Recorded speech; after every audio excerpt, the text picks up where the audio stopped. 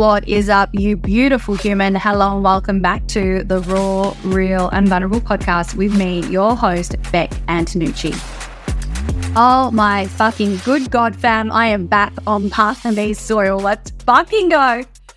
If you have been tuning along to my Instagram, you will know that I've been talking about contrast. My clients have been in the experience of contrast. Literally, me being back in Perth was a full embodied and felt experience of contrast. It removed me from my alignment, from my aliveness.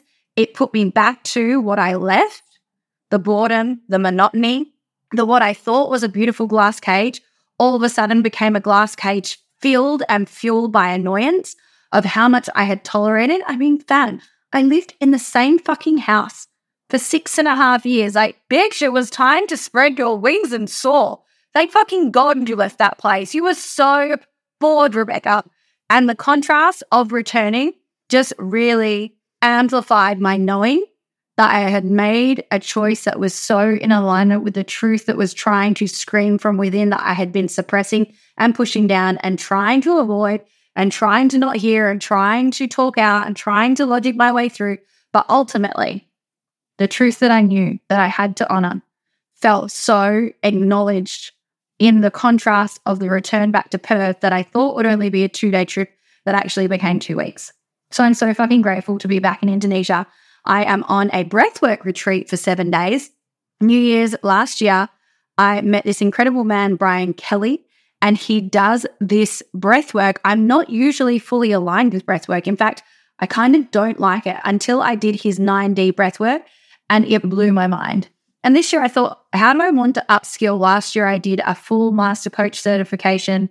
What is it that I'm really interested in? And because this actually created so much profound impact within me in that experience, and also another time that I sat with him and I actually had this beautiful awareness and realization come up and through me around money and my father wound, that I thought to myself, this is in Bali in 2.5 weeks. I'm a last minute ticket purchaser. There's still space. I'm going to be in Bali in 2.5 weeks. Let's fucking go. This could be an experience. This could be a real gift for Rebecca. So my intention is to learn. And my intention is also to be able to heal any part of me that isn't fully open to surrendering and or living from an open, unguarded, kind, loving, generous heart.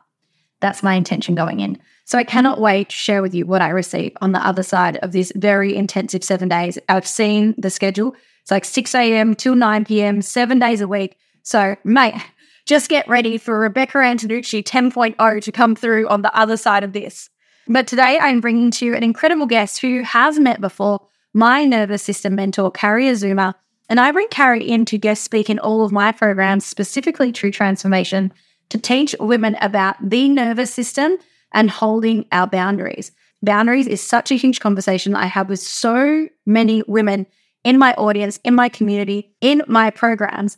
And Kari actually said to me, taught to me that boundaries are the most triggering and activating thing that our nervous system can hold, which is why it is so hard and so difficult and so challenging for women to hold and uphold our boundaries. So if you're looking to embody an even deeper level of integrity with yourself, with your truth, with your boundaries, if you're looking to be able to hold them with conviction and certainty and confidence, if you're looking to be able to speak them with confidence, conviction, and certainty, this is the podcast episode for you. I hope that you love listening to it just as much as I loved recording it. If you love it, please screenshot it, share it to your story, and tag both myself and Kari because we will love connecting with you. This is one hell of an episode. Strap yourself in. Let's fucking go.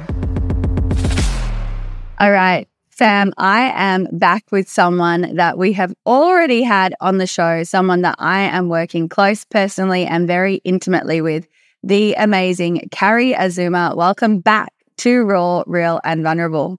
Yay, it's so awesome to be back. Thank you for having me. Now, I'm in a deep container one-on-one with you at the moment as you support me to be able to create deeper safety within my own nervous system. And I know many of my listeners have already heard who you are and what you do in the world. So if they want to really experience even more of you, they can dive back into our last podcast. But short elevator pitch so we can dive into all things boundaries today.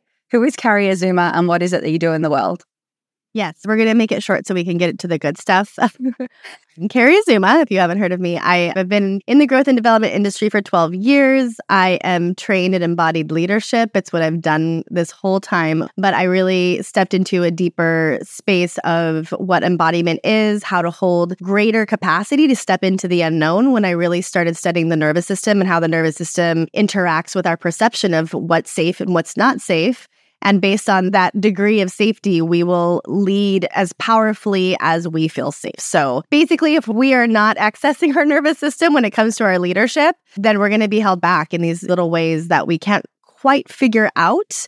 So I really help people deep dive into what are these ways we've learned to stay safe?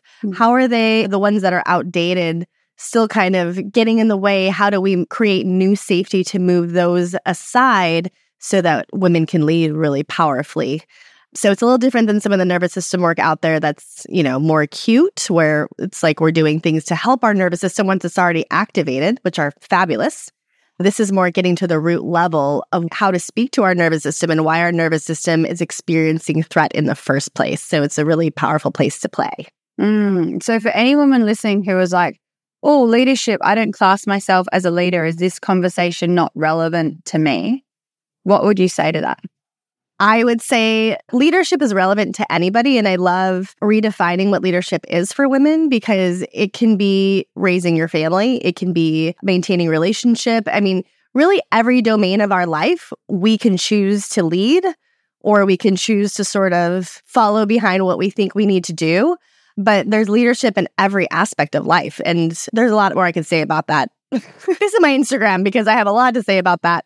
But no, leadership is really just about how we powerfully embody the truth of who we are and how we came to do what we came to do on earth and how powerfully we can do that. I love that conversation. I was saying that to one of my masterclasses last night where they were like, oh, but I'm not a coach on the internet. I'm not an influencer. Therefore, I'm not a leader. Whereas I believe that we're all the brave leader of our own lives. Absolutely. I 100% aligned with that. And so I've had you as a guest speaker in my courses before. I'm obviously working with you. A conversation that comes up so frequently with all of my audience essentially is boundaries and how difficult boundaries can be to know what they are, to be able to communicate with them, communicate them to others, to be able to uphold them, to be able to lean back into courageous conversation when a boundary is crossed, to really know how to navigate this conversation. And I've never seen anyone speak about boundaries in the way in which you do that connects boundaries and the nervous system, which is why I really wanted to get you on today. So I guess my first question for you, Kari, is why are boundaries such a challenging conversation for women? Yeah, great question. First of all, a boundary, just to sort of set a context of what even is a boundary, it's really about how we use our voice in order to enact power, right? Not power to reign over people, to be a dictator, but to really empower our experience of connection. And this is something a lot of people miss about boundaries is they think boundaries is sort of this wall you have to put up. And it's, this limitation that people have to abide by. And it becomes sort of this line, that you want to draw in the sand. And essentially it could be looked at like that. But boundaries are actually one of the most connecting things you can do in human relationship and leadership because they're basically agreements, right? You're letting people know what works, what doesn't work. There's clarity of actually, this is going too far for me, but here's what I can do. I mean, if you ever think about someone who really knows their boundary and can really state their boundary clearly and with confidence, it's like, hey, do you want to go stay at this hotel room? It's in downtown. It's really cool. Actually, I really want to get to bed at a certain hour, and that doesn't really work for me. So I'm going to stay down the road and have my own place, but you guys have a great time. That can be such a difficult conversation for somebody, right?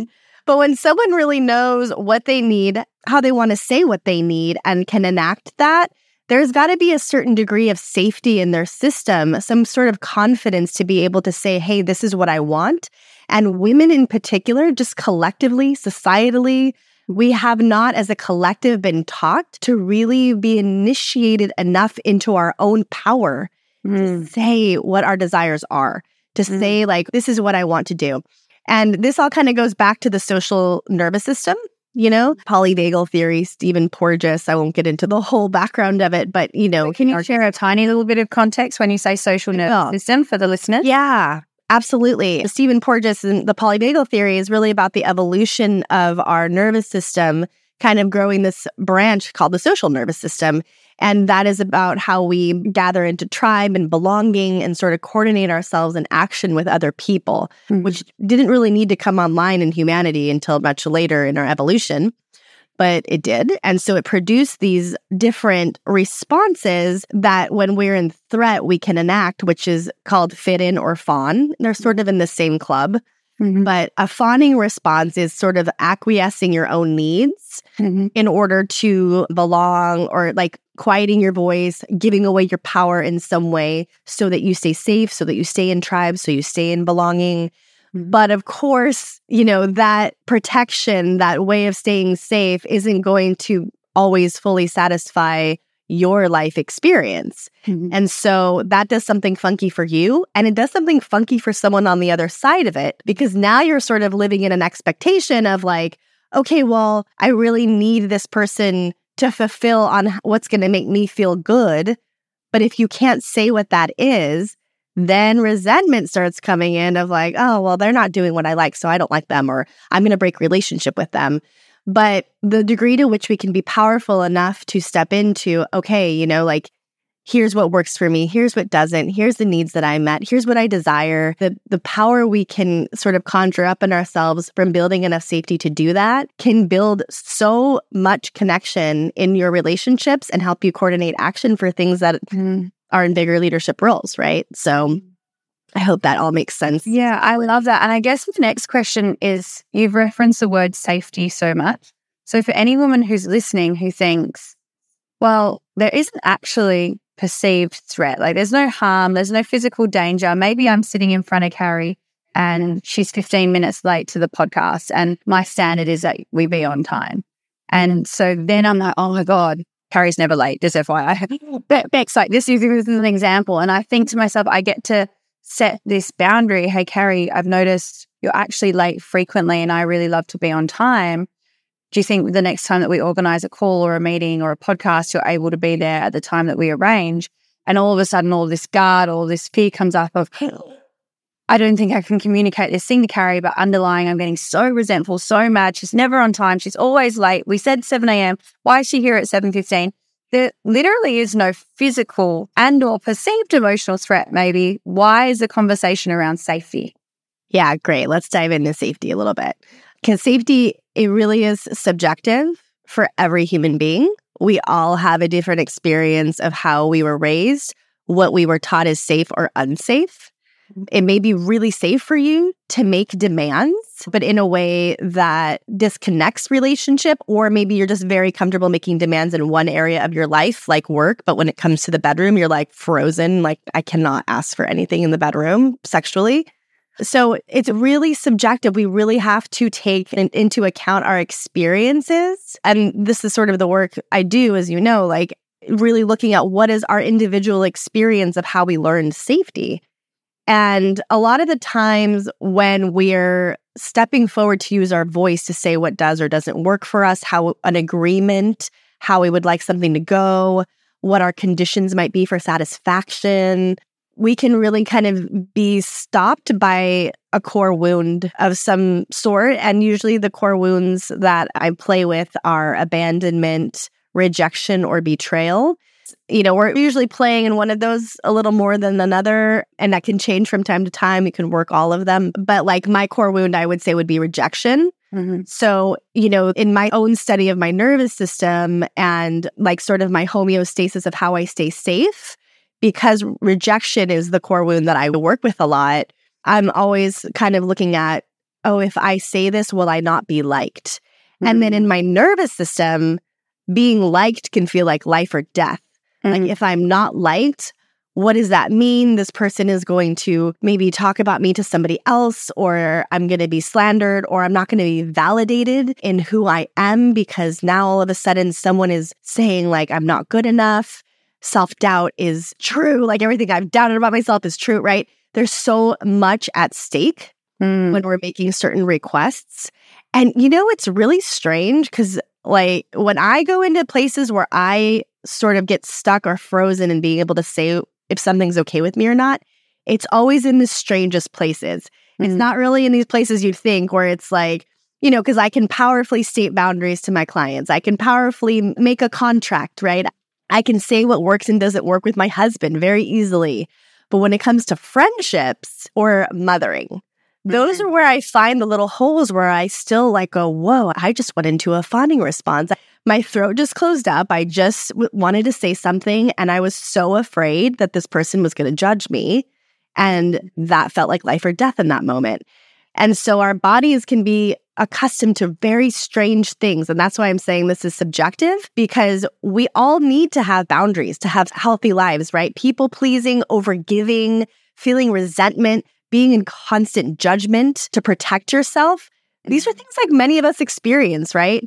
But the reasons that we go into that is because there's some fear underlying the places where we can't say what we actually need and what is actually okay for us. And I mean, if you just look at the history of women, of like the Me Too movement and all of the ways in which power gets wielded in funky ways, you'll see evidence of this everywhere. Sometimes there's like an actual fear for a good reason, right? Maybe you may be in danger or you're getting sexually assaulted. And in that moment to use your voice is actually truly dangerous, or the perception of it is. And so there's actually a predator in the room.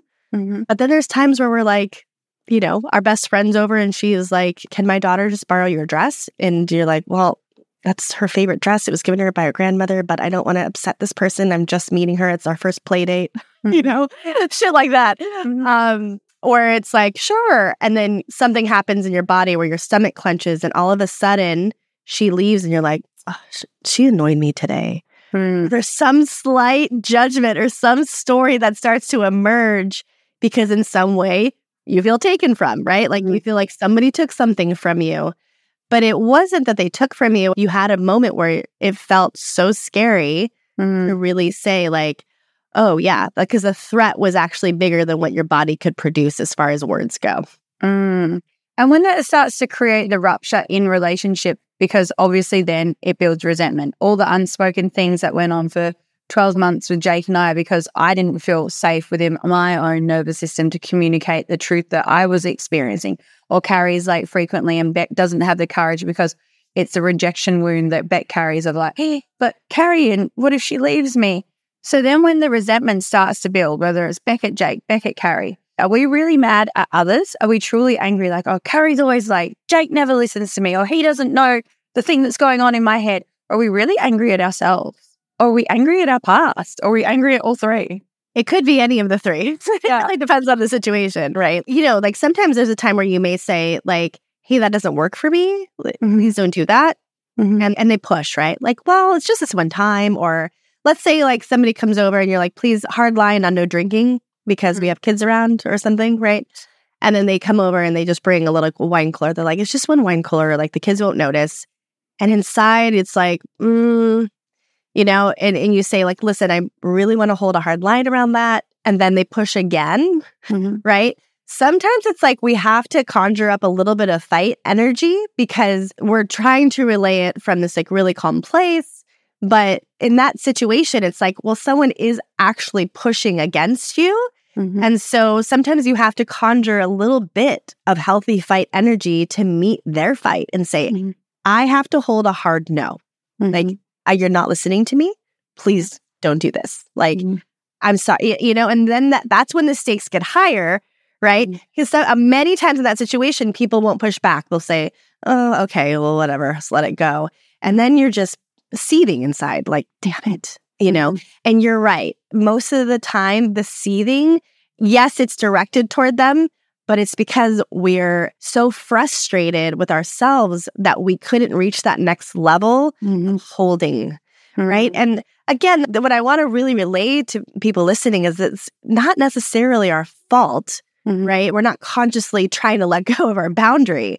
It's that there's some threat that is larger, right? That is getting bigger than your breath.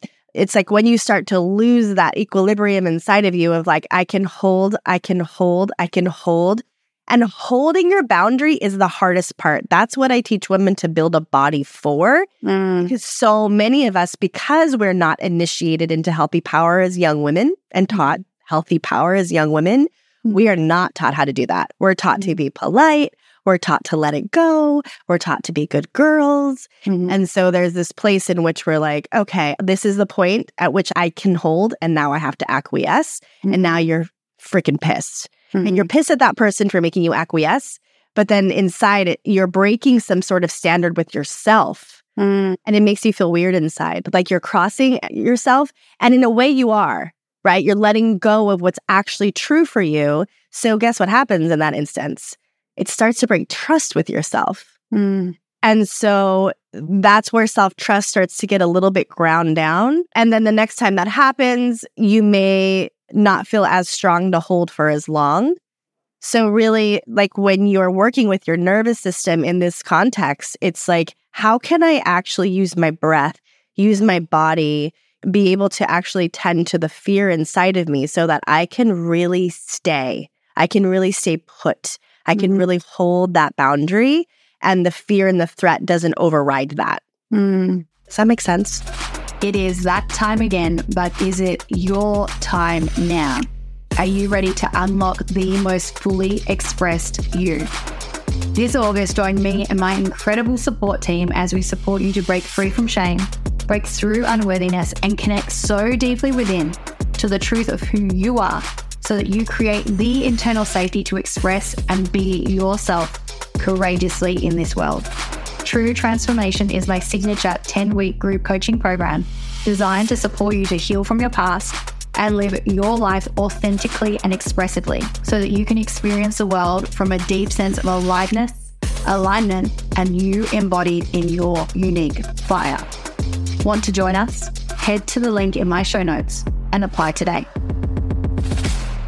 Can you speak a little bit more about that? Because that was going to be my next question of when these instances come up and the women are listening to this podcast and they know that their boundaries are being crossed, they're feeling disappointed in themselves because they're ready to hold this higher standard. And then something happens with their best friend, with their mum, with their dad, with their boyfriend, with their brother, with their work colleague. And they can feel this is an opportunity here to maybe do something different than what I normally do that creates a lot of internal frustration. I get to use my voice, I get to speak up. But oh my God, I can feel like what Kari said, the throat is clenched, the stomach is crunched, like my voice has already changed, my shoulders are high, and you've said create space for it or tend to it.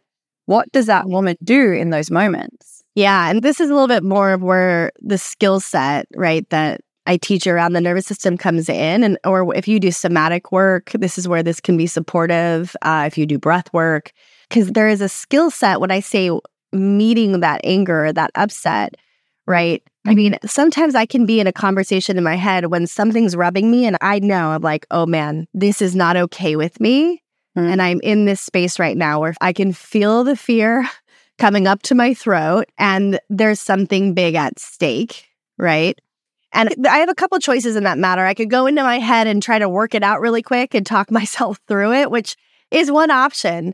But the quickest access for me is going right to my body. It's just say like, okay, so the fear, as the fear is rising, it's like rising up into my chest. My breath is now shallow. I'm breathing into my chest. So one thing I do is I drop my breath back down into my stomach. And when I do that, it unclenches my stomach, which is where I hold tension. And everyone holds like a core contraction in a different place. A lot of people do it in their stomach, though. A lot of people hold it in their jaw, a lot in their shoulders, a lot actually in their pelvic floor or their anus. So like they tighten that up, right? So when you're studying your body and when you can start building a competency around like, what are the areas that tighten for me? You can sort of mitigate and kind of just go past you having to use all that mind chatter and just start working with your body and going like, okay, so the fear is rising. What can I do to support my body, whether it's sending it breath or unclenching a certain area that I know I tighten so that I can actually return to my body in a way that feels more relaxed and less contracted and see if I can stand with the fear. So it's not about getting rid of the fear or uncontracting your body or breathing so that you can just get rid of the fear and say it anyway, because most of the time you'll hold your breath if you try to do that. It's really about seeing if you can just bring enough space into your body to have a moment to say, okay, there is fear here. And in this moment, do I have the capacity to be with the fear and say it anyway with breath, And that's a skill set. That's a training, right? But we can all access that like today. We can all access just going, okay, I feel the fear. It's really the awareness of knowing that a boundary is about to be said. And because it's so activating for our nervous system to set a boundary, just knowing that fear is normal. Just allowing, fear is here because a boundary is here. That makes sense. Instead of running away from it and being like, oh my God, I'm so scared. Now I need to cope. I'm in survival, right? Just naming it. Like, okay, this is a really scary place for me to say this. And I have to decide in this moment, do I want to build connection from this place of being truthful, or do I not have that capacity right now? And do I need to sort of fawn?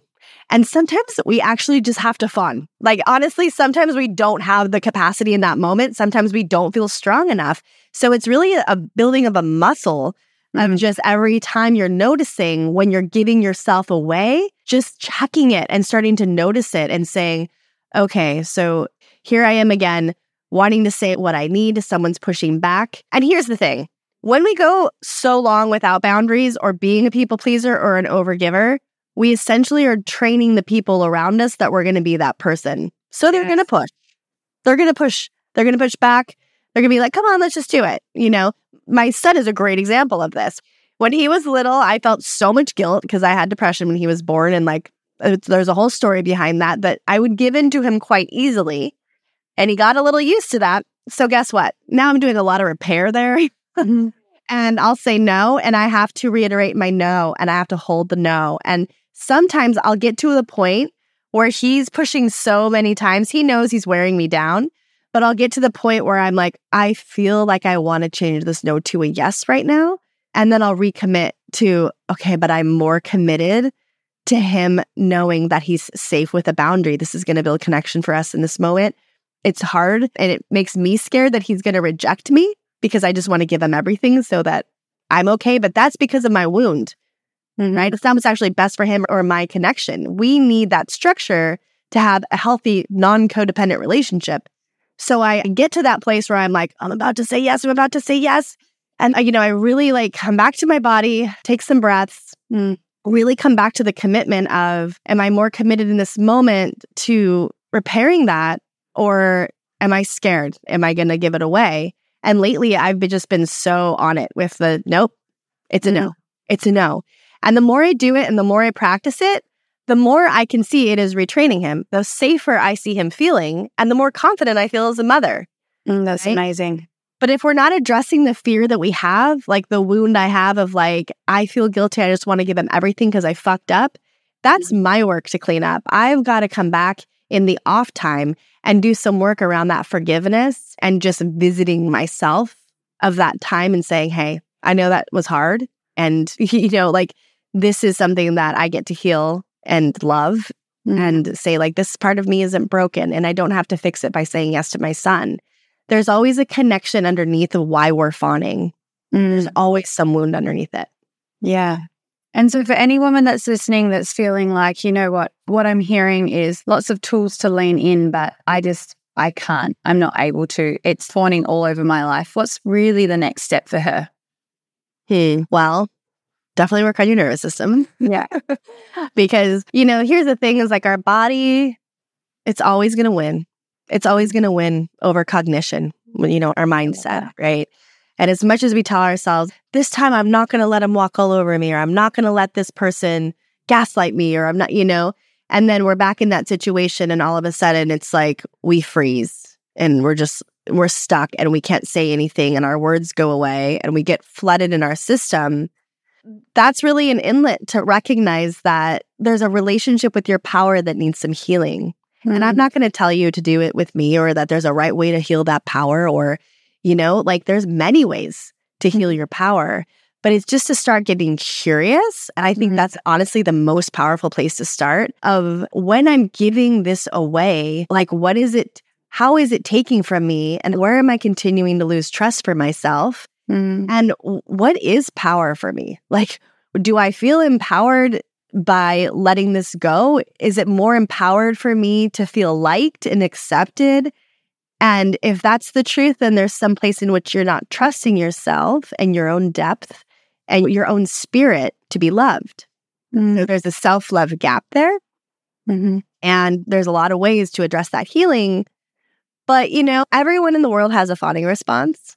I think the degree to which we can heal our fawning response, it literally could save the world, because we wouldn't be vying for power in all of these weird, funky ways. Because then when we give away ourselves and what actually matters to us, then we make up for it in funny ways. We try to find our power in ways that aren't actually matched for our soul. It gets really distorted how we get into power. It's like we want to rule over people, or we want to be the most liked on social media, or we need all these external ways to validate where our power is coming from. And it really doesn't have to be that way, right? But there's so much lack of, like I keep saying this, but it's so true, of our initiation when we're young women to show us what power is. And so we have to start diving into that so that we're not getting run over by that fear anymore. And that fear, again, it's always going to be at a body level. So I'm always going to recommend to people, work with the nervous system, work with somatics, work with a coach who knows how to hold that,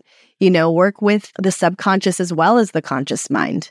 I work on all of them because you've experienced that.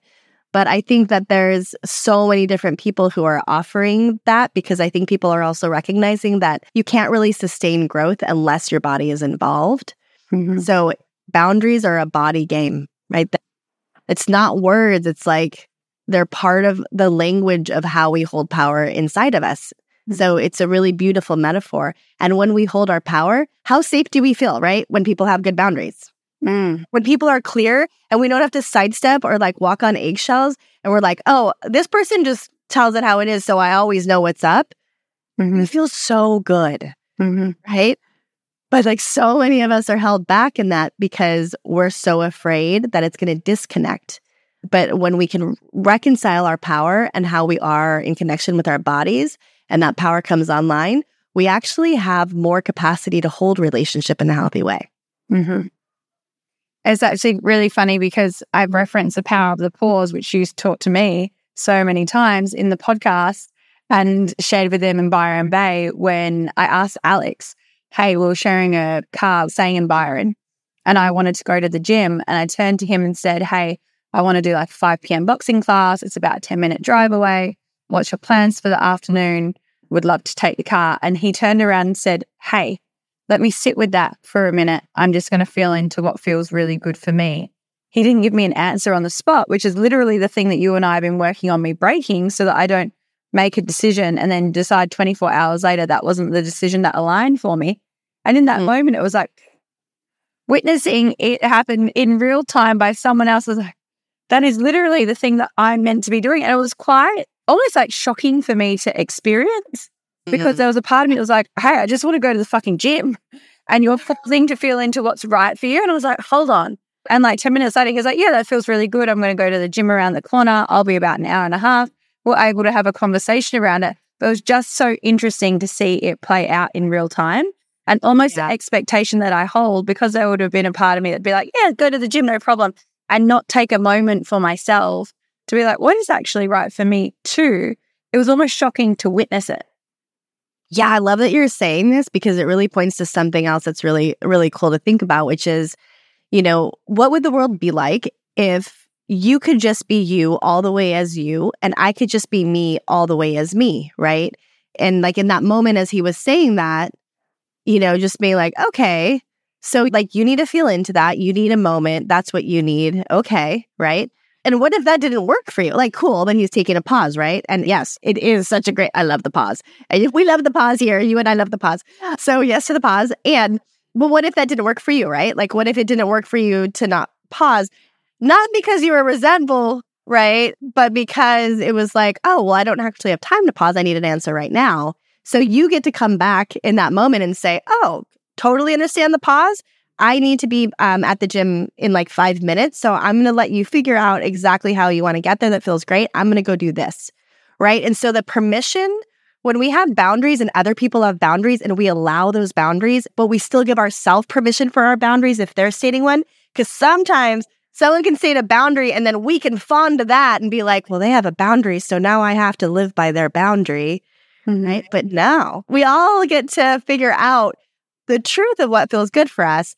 And you know this, when we are connected to our body and we start feeling into how would it actually feel to do this or that, or not do this or that, versus being in our heads around, okay, what's the right thing to do and who's right and who's wrong, then we actually have quicker access to saying what our truth is. And we don't have to like think of all the funky ways in which we need to say it or relay that. It's just like, oh, yeah, okay, you feel into that. I have to be there in 5 minutes. So what feels good for me is I'm going to just go. And then you meet me there or you figure out how you want to get there. Everyone wins.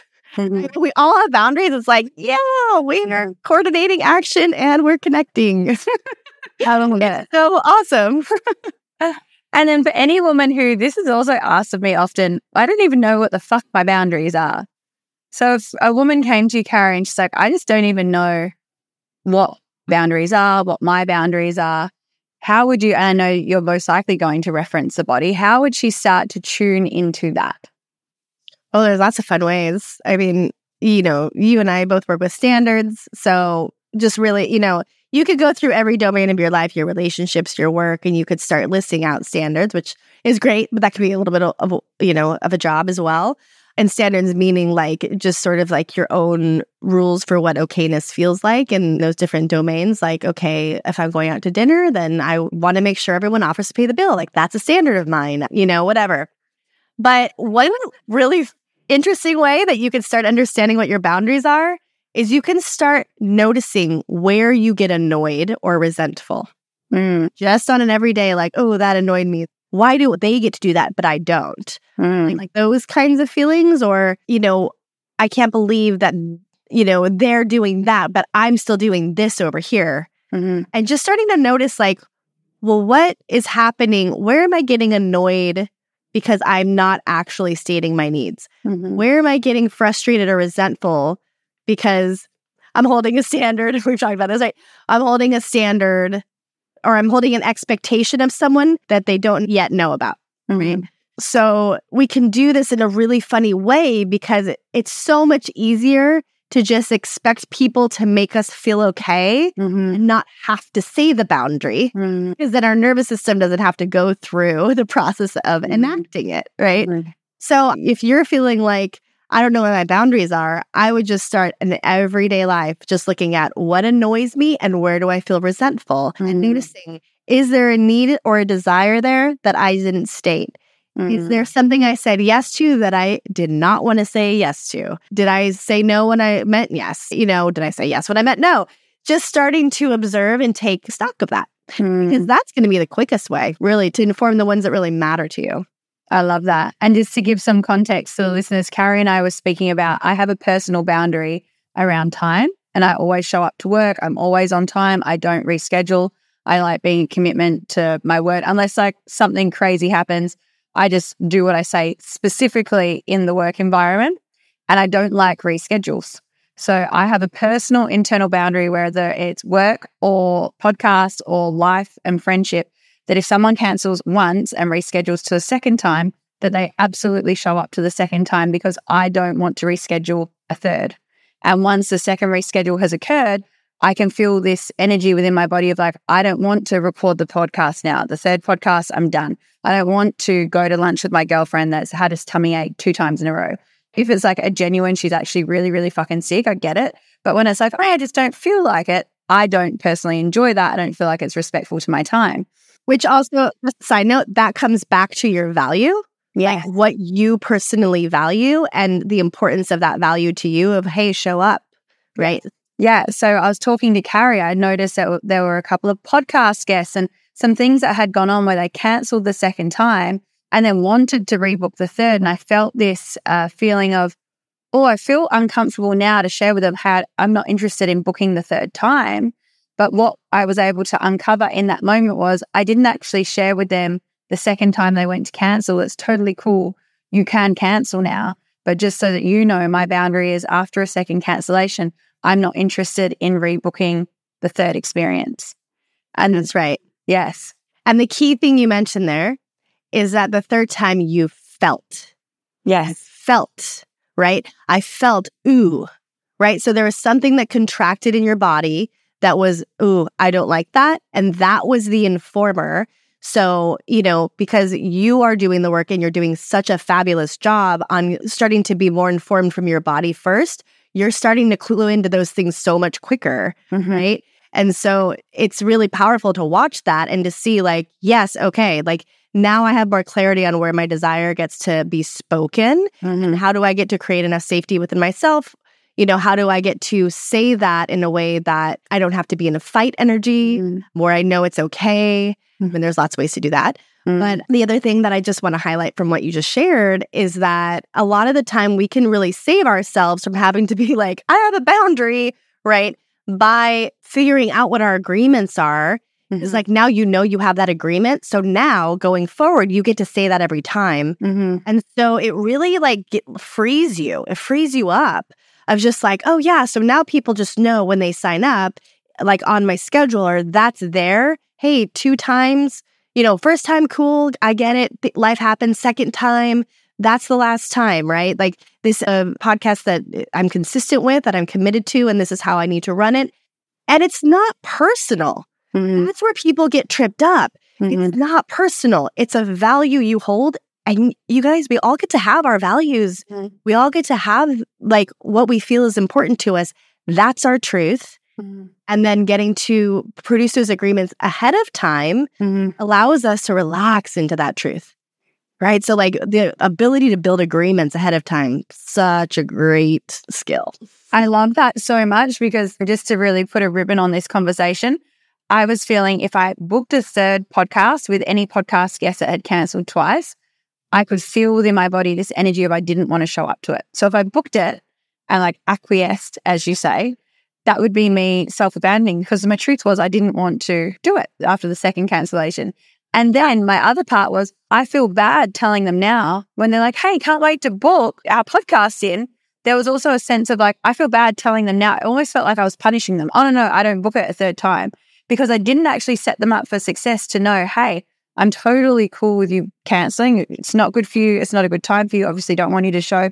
Just for me personally, it won't be a third time. So I was really kind of rupturing what could potentially be something beautiful by communicating. And then I felt bad to communicate afterwards because I didn't set them up to know that they were crossing the boundary. So they're crossing a boundary that they don't even know exists. Right, exactly. And, you found out when you found out, right? Sometimes we don't know we have a boundary until we're like, ooh, that doesn't feel good. But the more we can connect with that space inside of us of what feels good. And I mean, most of us don't even have the skill set to listen, to really just listen and even let that listening be okay. We cover it up with things like spiritual bypassing. It's okay, no worries. It's all good. It's love and light, right? Or we can cover it up with caffeine. Okay, I'll just make it happen, no problem. Or whatever it is, right? Speed. And it doesn't matter how, like our pace, there's so many different ways in which we can override the listening. And so the skill set is the listening. The next skill set is how do you activate your voice? How do you build the safety inside of yourself to then bring that listening to life? Right? And God, it's just like, can you imagine a world where we're all able to do that so beautifully? I'm still always working on it. We're all kind of working on our fawning response. We're all looking at this when we're in growth and development, especially your clients, right? They're coming to you because they're working on what that power is and how to wield that power, right? And so as we do that and we build a skill set for our truth and our listening, then we're really being a stand for our sovereignty. Like we can be free. We don't have to rely on everything and everyone else to save us or make us feel okay. We don't have to be codependent with the world. Right? We can actually name these things and hold. We can stand for them with dignity. So I love that. All right, last 2 questions. I know that you have a daughter, a beautiful daughter named Itzy. And I also know that you speak about power frequently, and you have throughout this podcast. If Itzy came to you and asked what power is, what would you say to her? Ooh, that's a pretty intense pop quiz. I got to think about that. Okay. Well, I mean, the first thing I would honestly do is I would say, well, what do you think power is? Right. Because I wouldn't want to take the power from her to say what her power is. Mm-hmm. Which, by the way, sometimes I feel like that's a part of like where I see coaches tripping up a little bit, is telling people what their power is, or, not to say that they can't activate them and say, hey, you're amazing, and here's how I see you're powerful. We can reflect and mirror. But so many times, right, we want to be the person who knows. We find so much validation and we find a distortion of power there. It's like, I know how to say what power is because you see me as powerful, so I'm going to tell you what powerful is. So sometimes I just like to throw it back, right? But, if she kept asking me, I don't know, I guess at this age, she's 4. So if she was really asking at this age, I would probably bring it back to nature, just so that she could tangibly see like, well, it's the wind, the wind is power, and lightning, all those things have power. And those things, you can feel those things inside your body. And I'd probably want to bring it back to the listening to the body, because I feel, of course, in my ethos, that's where so much of the power is. It's where we really do that conversation we can have with our body and supporting our nervous system, etc. That's where I find so much power existing in my experience lately, But yeah, I would just love to hear her answer. I think I'm going to ask her. Now that you asked me that question. Oh, amazing. I can't wait to hear what she says. Oh, so good. Thank you so much for being on the show twice now, and everything that you do to impact my life and support me. Final question. What does it mean to Kari Azuma to be raw, real, and vulnerable in your own life? Oh, I get to answer this again. That's so fun. I mean, just very simply put, to open my heart.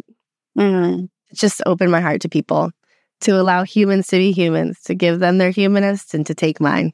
That's the simplest way I feel like I can answer that question. You're amazing. For all the listeners that would love to enter your world, where can they find you? Oh, well, at Kari Azuma on Instagram, or Kari Azuma on Facebook. My website's still under construction. One day it'll be up. But that's where all my content on my link tree is, where all of my, my newsletter, everything. If you want to get more information on my work, it's all there. So I just want to say thank you so much for having me here. It's such a pleasure to be in your space. I think you're such an incredible leader, and I love the work you're doing. Thank you so much, my love. I love you. Love you too. Thanks for tuning in to today's episode. If you're desiring more from me right now, firstly, I love your eagerness. And secondly, let's make it happen. Check out the link in my show notes where you can receive more information on my books, breakthroughs, online webinars, all upcoming courses and programs, and how you can get started on your journey within my world today. I can't wait to be back in your ears next week, and trust me, you won't want to miss this episode.